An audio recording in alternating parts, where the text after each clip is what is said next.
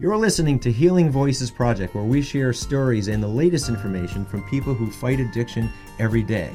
I'm Mike Torville, your host and author of Voices from the Fallen.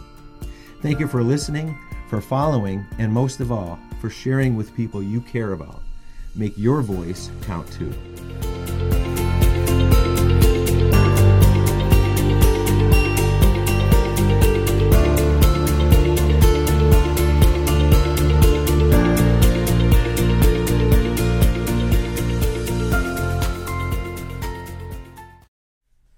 Hello, everybody. Again, thanks for joining us at Healing Voices Project. We're glad to have you back. And today, as usual, we have two guests from Northstar Recovery, Kayla and Hayley. Both of you, thanks for coming. Thanks for having us. Sure. Now, Kayla Rigali is the Community Outreach Manager at Northstar Recovery, which has two locations, one in Southborough and one in West Springfield. And Kayla has lots of experience in collaborating with community partners to help find resources for individuals and families struggling with substance use disorder. Yeah. And but you've helped many people free themselves from addiction over the years. How long have you been in the business now, Kayla? So I'm going on almost 5 years. 5 years. Yep. Okay. Wow. Yep. And also we have Hayley Pepin, who is a licensed independent clinical social worker who works at Northstar Recovery also, of course. And you're the clinical director, and also you oversee the new West Springfield location, correct? Correct. Yep. In addition to your master's degree in social work, you are EMDR certified, and you have extensive experience treating those with substance use and mental health issues. And if people don't know what EMDR is, please stay with us, because I think you're going to find this a very interesting discussion about EMDR, which is eye movement desensitization and reprocessing therapy. Well, just saying that out loud is a little mouthful, but we'll stick with EMDR. So Kayla and Hayley, thanks for both joining us. You guys got some great experience and great things to talk about today. So let's talk about Northstar and what you guys are doing at Northstar, your roles and how things are going and what you're doing on kind of on an everyday basis. And then we'll dive into the EMDR, okay? So I guess we can start with you, Kayla. Yeah. So at Northstar, we provide outpatient support. It's kind of a part of the, people will come in and just do outpatient, but really when you look at substance use disorder as a whole, what makes people most successful in their recovery is really going through like a full continuum of care, of treatment. Just kind of as we're in this time where we're breaking the stigma of substance use disorder, more people are coming out. A lot of people suffer from it. It's just really important to stick with a treatment, because you might relapse a few times, and that's really part of the process. So sometimes people get discouraged. So it's really important to, if you go to detox or you go inpatient, once you get out, there should really be some support in place and an aftercare plan. And in Northstar, you're inpatient and outpatient, or just strictly outpatient? So we're strictly outpatient. Yeah. So we work with a lot of community partners that provide inpatient services, and the goal is for when people discharge and get back home, we're there to help them sustain long-term recovery. And so we provide day programming. We also provide evenings. So the goal is to, if people are taking time to focus on their recovery, we're there for that full time. But then as they integrate back into regular life, we can be there to support them too. Because if you're coming out of inpatient treatment, it's really nice to be inpatient and away from the world, and that's when, the good work happens. But inevitably you're going to come back home and real life triggers are going to be there, and we're there to kind of help you build the toolbox to deal with that stuff and prevent relapse. Because this is a process, obviously. You don't just get out of your inpatient care and just everything is done. There is obviously the follow-up that requires for prolonged treatment. Absolutely. Yeah. It's so important. And you have two facilities, one in West Springfield, one in Southborough, which is about an hour away? Yep. Yeah, okay. Yep. So central western Mass. Exactly. Okay. And Hayley, what do you do? What is your role? So I am the clinical director for both facilities, and I oversee, I'm the program director of West Springfield. Okay. So we have 10 clinicians between both locations. So I case conceptualize with them, with all the clients that we have with both locations, and we kind of decide what's going to be best for each client. Everything's very individualized, very personalized. Yeah. And so, we just walk with them through their journey. How long have you been in this field? So I've grown up in and around the field my whole life. My grandfather actually got sober the day I was born. So wow. So I've been in AA meetings as long as I can remember. And then I really got into this field professionally, aside from like helping him with evals and visiting treatment centers, but in 2020. And then I moved to Mass about a year ago. From where? From Florida. Wow. Who would ever think of doing that? It's very cold here. Yeah. And so I happened to find Northstar, and it's really worked out. Everybody really cares. I think that's what really sets us apart, is every single person that works there genuinely cares for the clients, and most of our staff is actually in recovery themselves. And so that's something that's really they certainly one can relate and can understand what's happening, and I think your clientele, I guess, certainly can relate to that. Okay, they understand. Right. And I stopped by there a few weeks ago, maybe a month ago, and I just walked in on an appointment. Everyone was so nice. They're really great people. You got the few I met. Yeah, great staff there. Everybody's super warm. Yeah, very nice, welcoming. Yeah, and happy to be there. Yeah, which is really nice. Right. That makes a big difference. Yeah, and so since you can remember, you've been exposed to this. Yeah, forever. Yeah, it's your destiny. When I got into the field, I was like, I think I've just been around addiction and substance abuse for too long, so I'm going to work with children and families instead. And I just happened to keep like falling into substance abuse type positions, and I was like, well, let me just latch on to this and I'll just run with it. And so that's kind of what's happened, and it's taken on a life of its own. Yep. And Kayla, you've been into this for 5 years now. Yeah. And what brought you, and is this something that you've always wanted to do, or did you end up in this field by some other reason? How did you find yourself into this field? It's so funny, because when I was growing up, I would always tell people, like, I want to be a social worker. And then, I took advice from a certain person. I ended up in business school, which was great. And then I was in the business field for a while. And then, like most of us, we have, I have personally people in my life, people very close to me, personal experience with addiction and recovery. And it was just kind of like a perfect alignment. I had been in, my husband and I found ourselves in Portland, Maine, which has like a very, very strong recovery community. So there's not a ton of like actual treatment out there, but what happens is when people get sober, they go to Portland, Maine after. There's a lot of sober houses. The meetings are very good out there. And we happened to be there, and I found a job.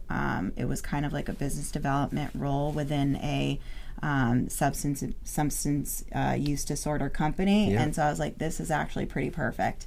And I could relate to, some stuff. I brought some experience in that realm. And ever since then, I mean, it was like fate. It was just kind of like a mixture too of the best of two worlds. And so that's kind of how I ended up here.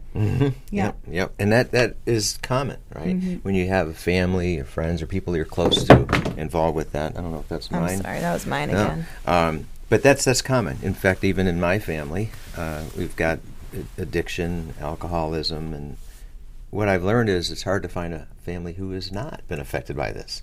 So really, no matter where you look, no matter where you reach, you'll find it, And I think you said something earlier about people becoming more willing to talk about it because the stigma that obviously still exists is starting to relent a little bit. Do you feel that way too?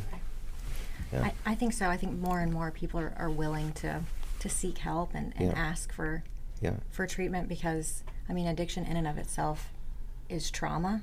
Yes. And so people talk more about trauma, and so I think the more it's widespread and okay to talk about. Addiction is kind of becoming the same. Yeah, and I think in many cases, and you can certainly say more than what I know, but in many times, the majority of times, the addiction stems from trauma, right?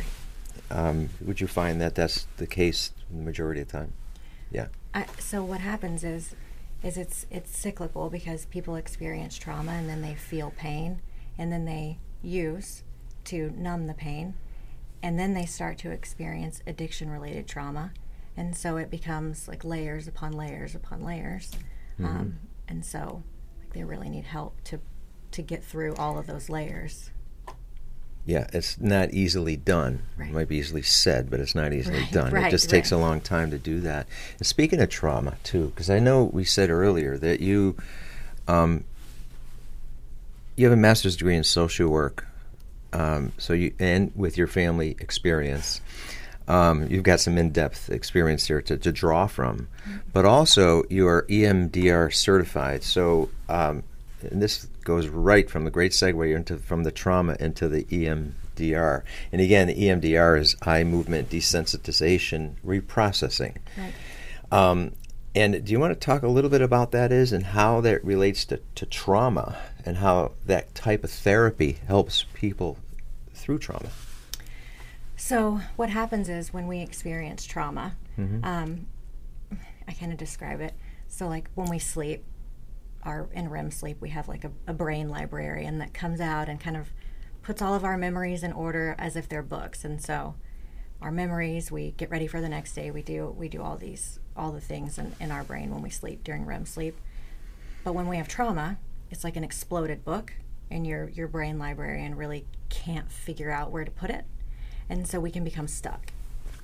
And so depending on what the trauma is, sometimes we develop these negative thoughts about ourselves, like I'm unsafe or I'm not good enough.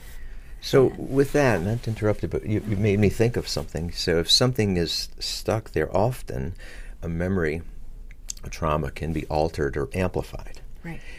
And then it's not true because it's believed to be true, but in a larger sense, right, or amplified into a greater event than it really was. Is that true to some degree? So because they can be like put in the wrong place, because your brain librarian, so to speak, doesn't know where to put it. Yeah. You can become hyper vigilant in situations that it really doesn't make sense, or things that are not necessarily related can trigger that other trauma. And so, like you said, you can become amplified in situations that wouldn't necessarily cause an amplification. It can be like an incongruent response to small situations. Okay. Now you talked about REM sleep. REM stands for rapid eye movement. Right. So, which you're not aware of, obviously, when you're sleeping.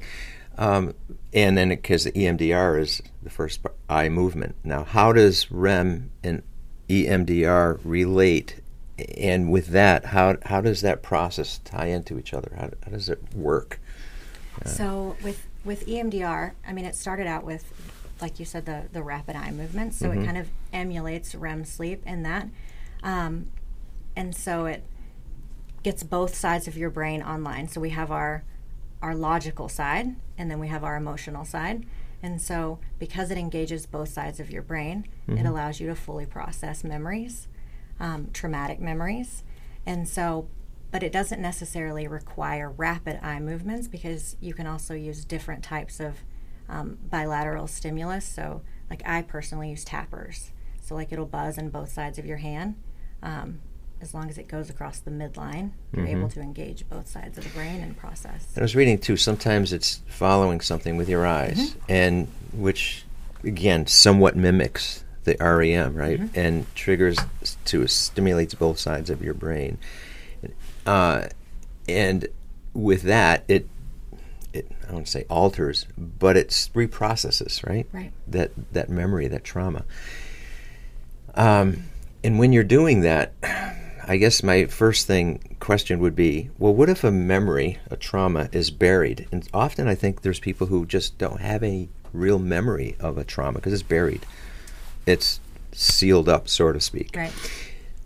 And this triggers it and brings it back out. Is that a undesirable effect of this treatment? So I think sometimes our brains, they repress things that we're not ready to process, or, it's not uncommon during EMDR if new memories come up.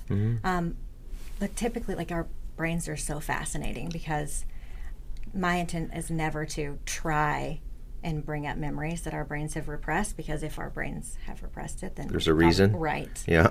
And so that's never the intent, but sometimes it does come up, and then we just process as we go. We continue on that target sequence plan is what it's called.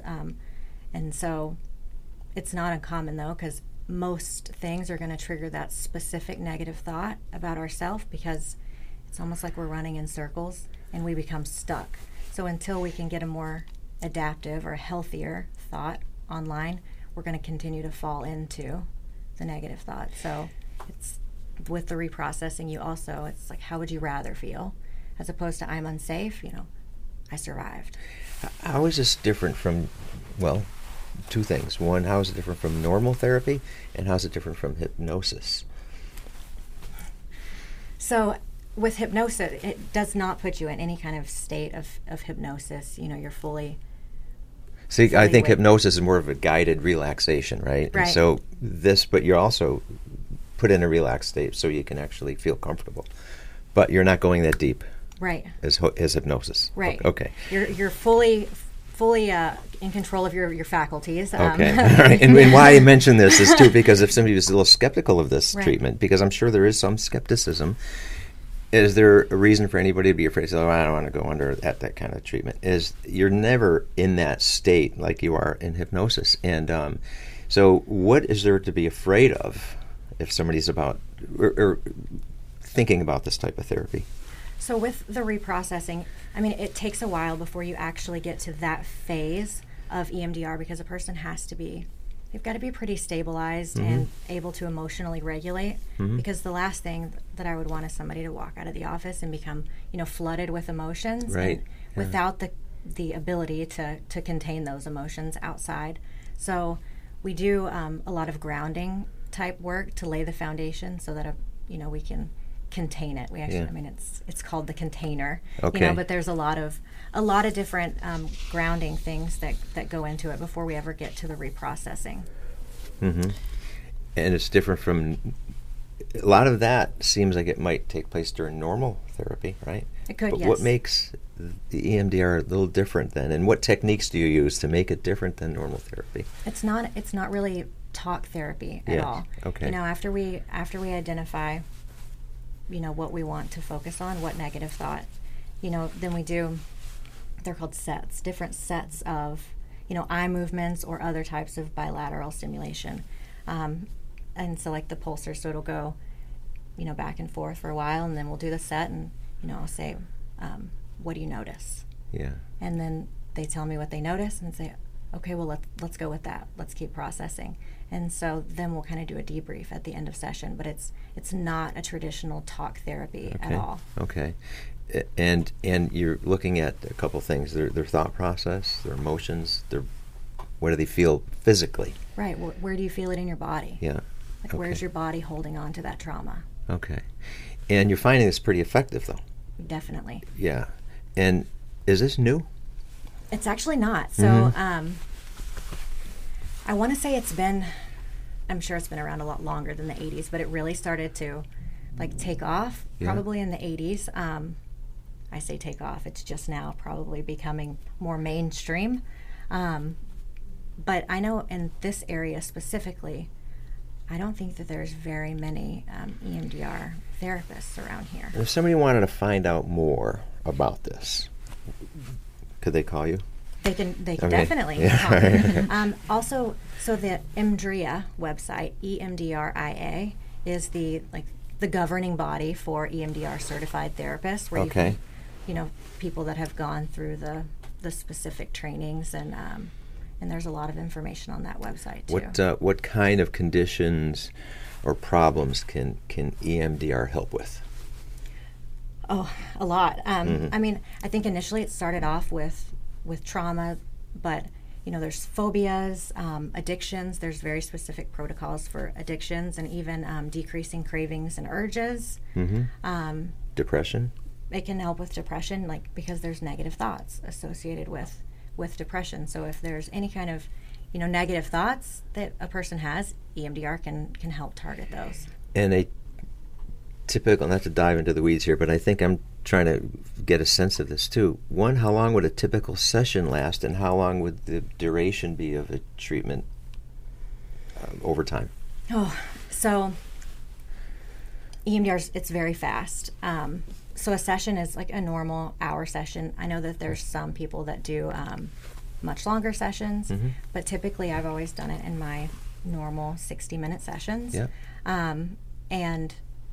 But I've seen a person process really big traumas in one session. Some people take more if there's some, guilt and shame kind of complicating the processing.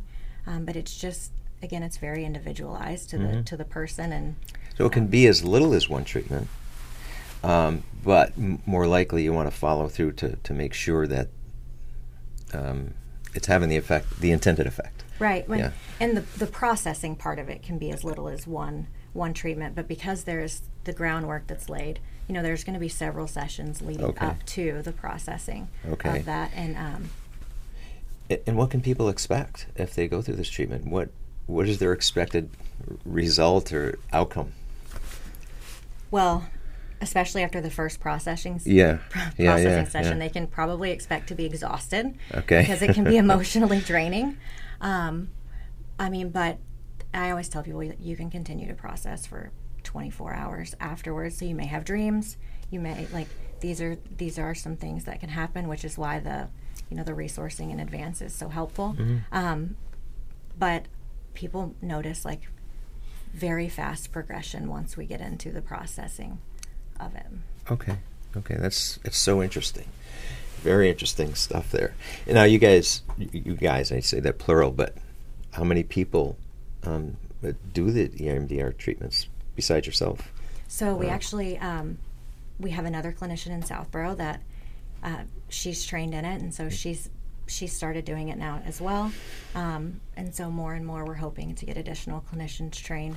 But one of the things that I think I'm most excited about, so I recently took a training, it's group EMDR. And typically it would be, they were using it for a group of people that had experienced the same trauma. So you may have to stop me if I get too much into. I'm gonna nerd out here for a second. Go ahead. We're all ears. Yeah. But they just released a book on different group protocols and how you can almost create protocols for specific things, because there's very little research in group EMDR in the addiction field.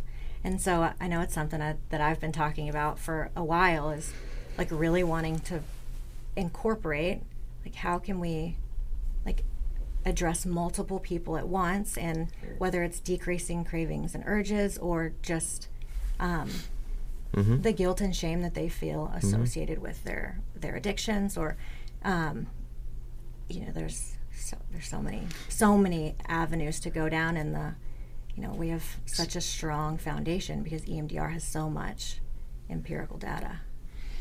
And again, it's not new, but it's relatively new to the community. Right. Because a lot of people don't know enough about it. But if it can be done in groups and you can find that's effective, I'm going to ask what's going to seem like a dumb question, because this involves a licensed, certified therapist to do this with. You cannot just do this at home. Right. By yourself. Right. It's not like, here's a CD, listen to this and you're good. Right. It doesn't work that way. No. Okay. So there's more to it. And I think that, so if somebody wanted to, one, find out about it, and you would try to say, look at, there may be some, and there may be anxiety about any type of therapy, right? If you're about to start therapy, it's a little, it triggers some anxiety there, right. No matter what you're doing, whether it's hypnosis, normal therapy, or EMDR. But what can you tell people about relieving the anxious feeling about starting a therapy such as this, and how can you relieve that type of skepticism or any related controversy that they might have heard about? So I mean, I just think that in any kind of treatment, there's really an egalitarian relationship between the clinician and the client. So we're equals. And at the end of the day, as a client, you're steering the ship. So if you're feeling uncomfortable or you don't want to do something, then that's their choice. Like they get to decide, like, if they're ready to process, if they're not, if the speed at which they want to process, if they want to really ease into it. So that's something that they get to do. Like they get to control if, when, and how. Like I would just encourage everybody to know that they have a say in their clinical treatment.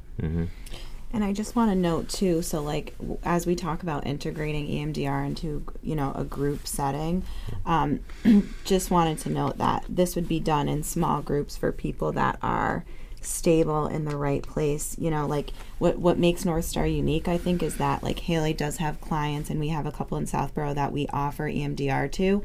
It's not like everybody gets EMDR. She has a few, and they've been with us for a while. They've gotten to a certain point where they're in the right place to do it. And then obviously being able to offer that in a substance use treatment center is very unique, because like we were just saying, a lot of those issues stem from trauma.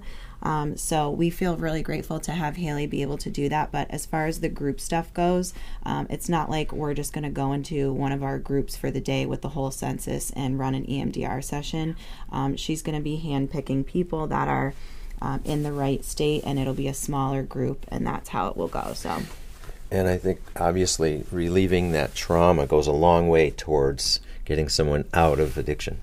Right. And you're finding that's really is really effective towards that goal. Right. Yeah. But if somebody, it would be just like if somebody went to the hospital and they had a blood infection, but they were actively bleeding. You have to control the bleeding before you can treat the infection. So you have to control the addiction before you can treat the underlying causes. Right.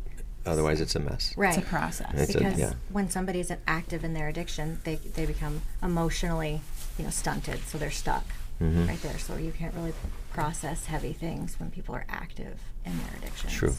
Right. You've got a lot to overcome first. Right. But and there are protocols that decrease cravings and urges and not necessarily target, the trauma. It's more of the triggers of it. So which is, I don't want to say an EMDR light version, but it's different. It's just a different target. Okay.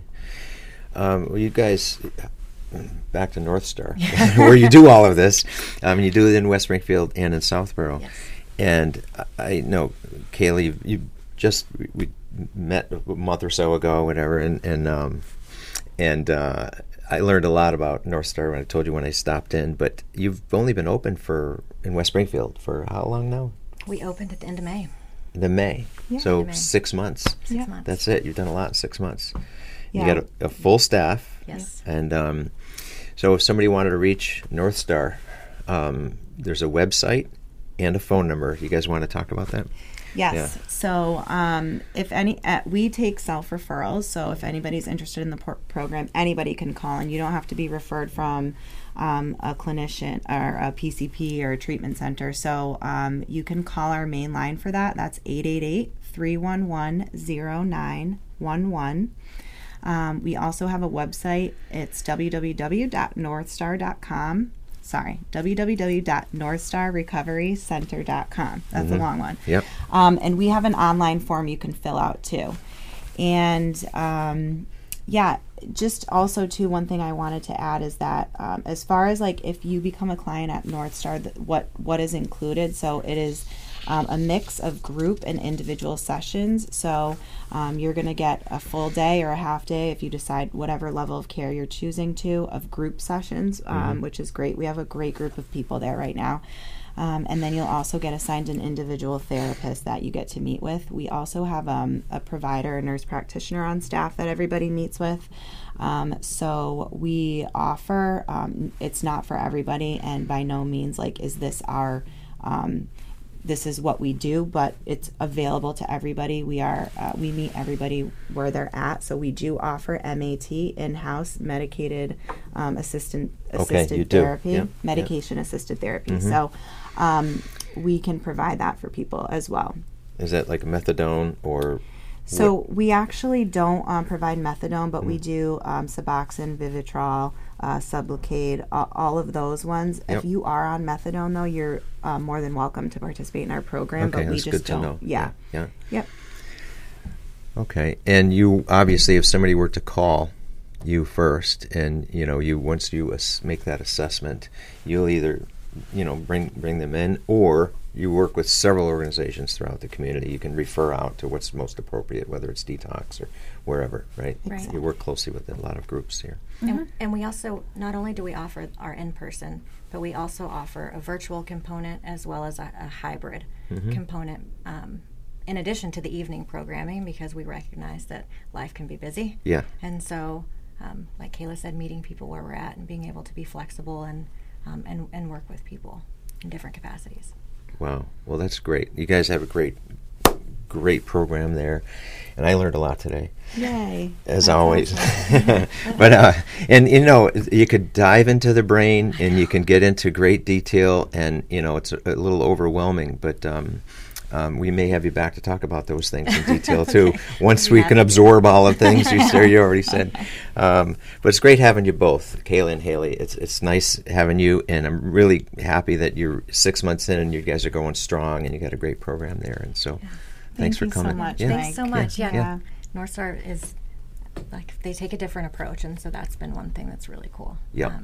And just supportive of all the different creative approaches to treatment. Yep. Great. So, Northstar Recovery. Thank you both for coming, and thanks everybody for listening, and we'll see you soon. Thanks. Thank you.